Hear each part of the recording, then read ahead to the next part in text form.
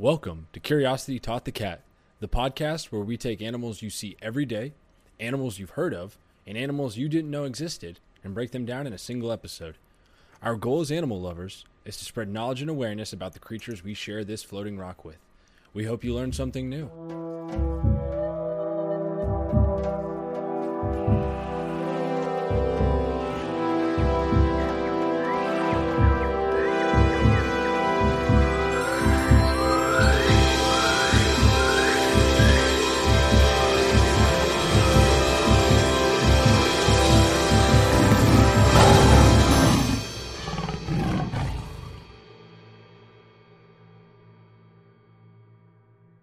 Hello and welcome to Curiosity Taught the Cat. I'm Jack. I'm Julia. And what are we talking about today? Today we are talking about the fairy penguin.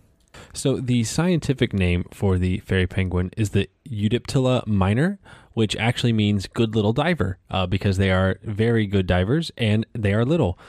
Some other nicknames for the fairy penguin include the little blue penguin and the blue penguin, which are what it's called in New Zealand, and then also just the little penguin.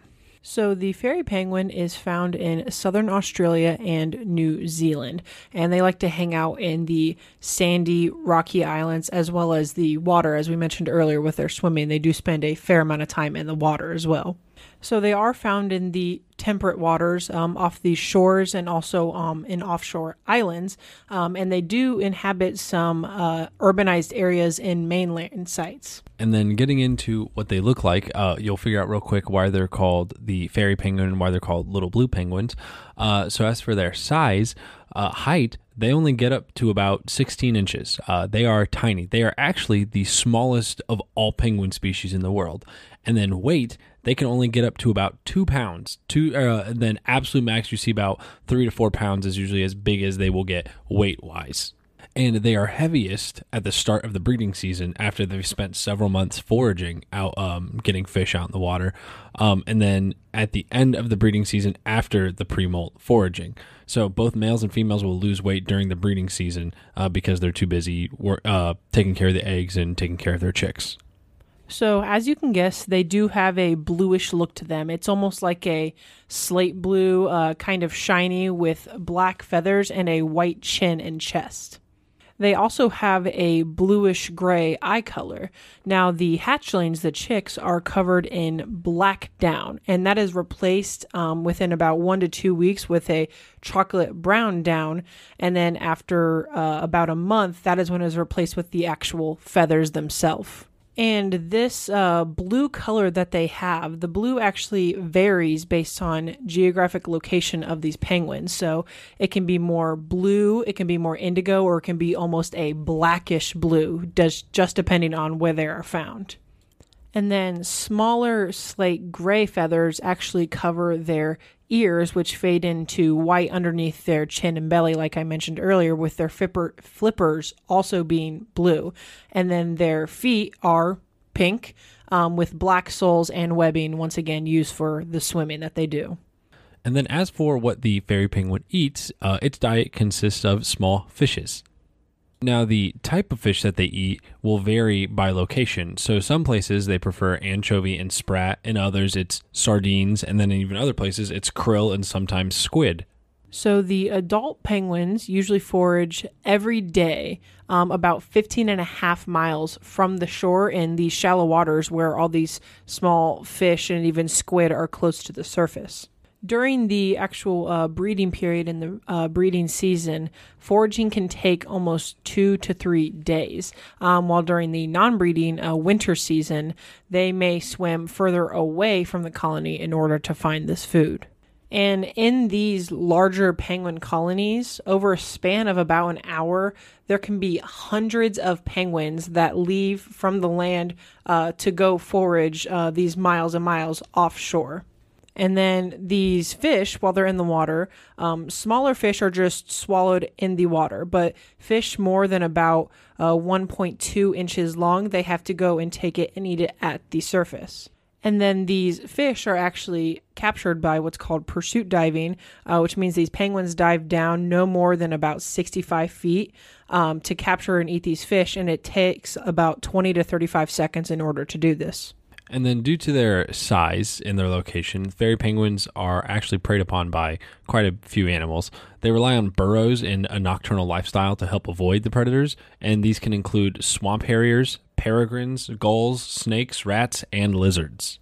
Moving on to start talking about their courtship, the fairy penguin actually has the most unpredictable breeding calendar of any of the penguins, with their first egg being laid somewhere in some locations between May and August, and in other locations between September and December, or even June and August. And most pairs of fairy penguins are lifelong pairs. So males and females will form lifelong pairs. And when it comes time for breeding season, the male usually arrives at the nesting site first, and he will renovate last year's nest, or he will select a new site for a new nest, and he will dig it using his bill and feet. He will then stand in front of the nest and wait for the female to show up, and so they can begin breeding. The nests can vary by location, with underground burrows under thick grass roots preferred. However, nests can even be in rocky crevices and caves, and they're usually about 6.5 feet apart, and they're lined with grasses, leaves, or seaweed. And then, as Julia mentioned, they can be found in mainland urbanized areas, and nesting may occur in man-made cavities, under buildings, under stacks of wood, and even they've been found under railroad tracks. In some areas, they also nest in artificial nest boxes, which are supplied by humans. Now, fairy penguins can breed throughout the year. We already mentioned how unpredictable their breeding actually is, but they also have the shortest breeding cycle of all penguin species, which lasts about 50 days, with incubation being about 33 to 37 days. So the female lays a clutch of 2 eggs, 2 to 3 days apart. And these eggs only weigh about 2 ounces, so they're not very large at all. And after laying these eggs, the female will actually go and start foraging, while the male penguin is on incubation duty for the actual egg. And after the female returns from this extensive foraging trip, the male and female will split incubation and also foraging duties equally. The eggs will then hatch in about 35 days. And then one other neat thing about these penguins is that the male and female are both very dedicated parents and pretty much split the work between the baby equally. And fairy penguins are actually able to raise 2 pairs of chicks. So like Julia said, they lay 2 eggs during a breeding season. So fairy penguins can raise 2 pairs of chicks, or a pair of chicks in one breeding season, which a lot of penguins do not do. Most penguin species, they lay 1 egg and they care for 1 egg at a time. And some studies have shown that older adult fairy penguins are more likely to lay 2 clutches than young adults are, and their eggs and chicks have above average survival rates. So the more experience the penguins get, the better they're able to take care of their eggs and chicks. And as Julia mentioned, the males and females will split the care duty pretty much equally. So they will alternate almost daily in guarding and feeding the chicks for about 6 weeks. Then the chicks venture from the nest and stand outside of the nest waiting for the parents to return with food. So they start getting used to being out, their parents not being there. And at this time, the parents will forage and feed the growing chicks together. So both mom and dad will leave and then come back to the chicks who have started venturing out a little bit and waiting for them. And then at 8 weeks, the chicks have become juveniles and are the same size as their parents. So it only takes about 8 weeks to get up to that, like I said, about 16 inches tall. And they will have molted all their down, replacing it with waterproof feathers, and they will be fully independent. So the fairy penguins reach sexual maturity at about 2 to 3 years old, and then their lifespan is anywhere from 15 to 20 years old. And unlike most penguin species, these penguins do not migrate. And it makes sense because they're in a warmer climate of southern Australia and New Zealand. They don't have to migrate when it gets cold because it doesn't really get cold down there. But when they do leave the land to forage, they will do so in flocks at dawn, and then they will spend the day at sea and return at dusk. And this helps them provide protection from predators as well as flocking together, just once again protecting themselves from all these dangers. Now, molting for these penguins takes place after the chicks fledge. And once again, it just varies in time depending on when these babies were actually born. So the adults will go to sea for 2 to 3 weeks just to build up their body mass to cope with the energy demands of the actual molting process, because it does exert a lot of energy for them. And during this time, when they actually get back to land, they do not eat. And at the end of the molting period, they will have lost 40 to 50% of their actual body weight. So if they do not eat enough at sea, they may not actually survive the molting process. And as with, I think, a lot of the other penguin species, these fairy penguins are very loud and they communicate a lot. This can be for anything for bonding and courtship, defensive and aggressive behavior, or just as a way to recognize each other, which is really sweet. And the noises that these penguins actually make are anywhere from grunts and roars to brays. Chicks have a very high-pitched beep. And once again, they just use it in so many ways. And the males will especially do this during the breeding season when they're ready to switch duties with the female. And then as for population size, they're actually not doing too bad. There's almost 500,000 fairy penguins in New Zealand and Australia, and the IUCN actually lists them as least concern right now. So they're doing pretty well right now. Now, that being said, there are some human factors that contribute to their numbers being negatively affected, and these include habitat destruction, bycatching, which is where, like, if a fishing boat is fishing for a specific fish and they catch things that they weren't intending to catch, that's bycatching. So these fairy penguins can get caught up in that sometimes, as well as oil pollution, which we have seen many times. Some other things that are kind of indirectly related from humans is the introduction of predators. So when you introduce dogs and cats to the same places these creatures live, because they're so tiny, they're going to get preyed upon by these dogs and cats. One thing that is really hopeful about the protection of the fairy penguins, and all penguins really, is all penguin species are legally protected from hunting and egg collecting.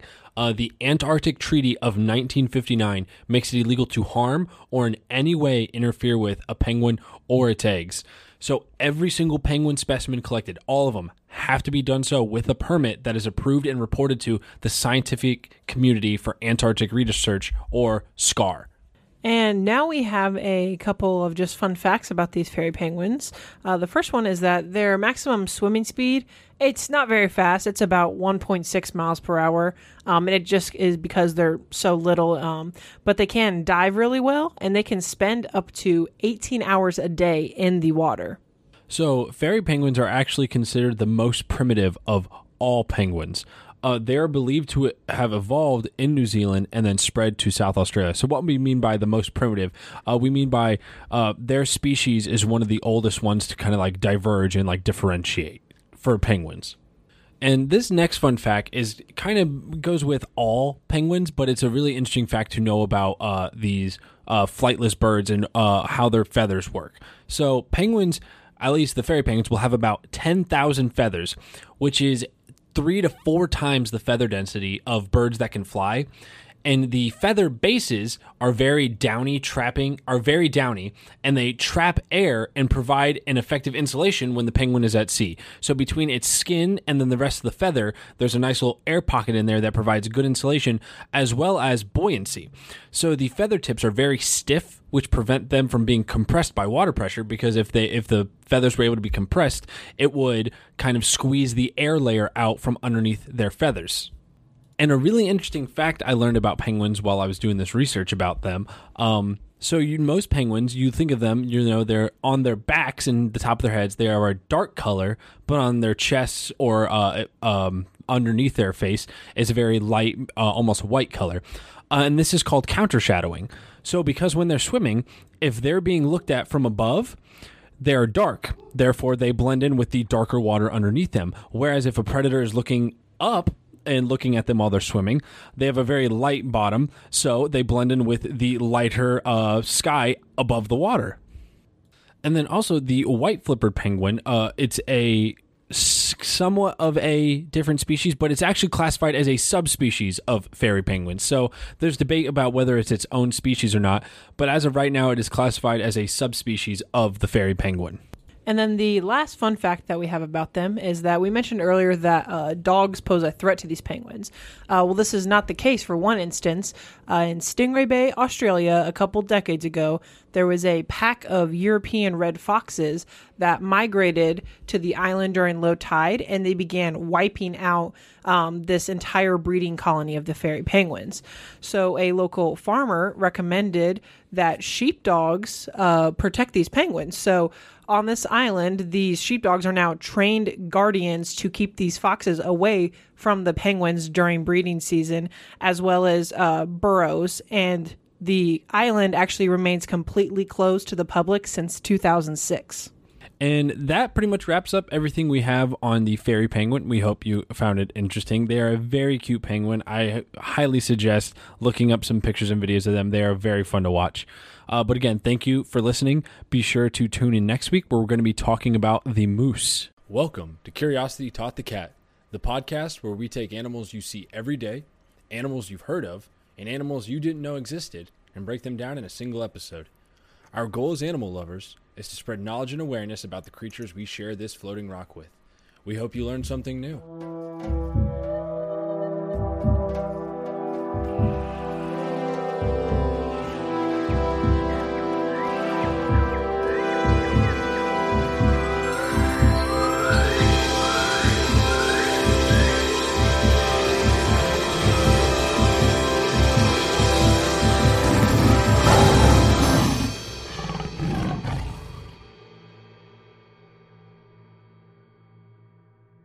I'd also like to thank my friend, the musical artist known as Shades, for creating this amazing intro and outro for this podcast. I highly recommend checking out his other work.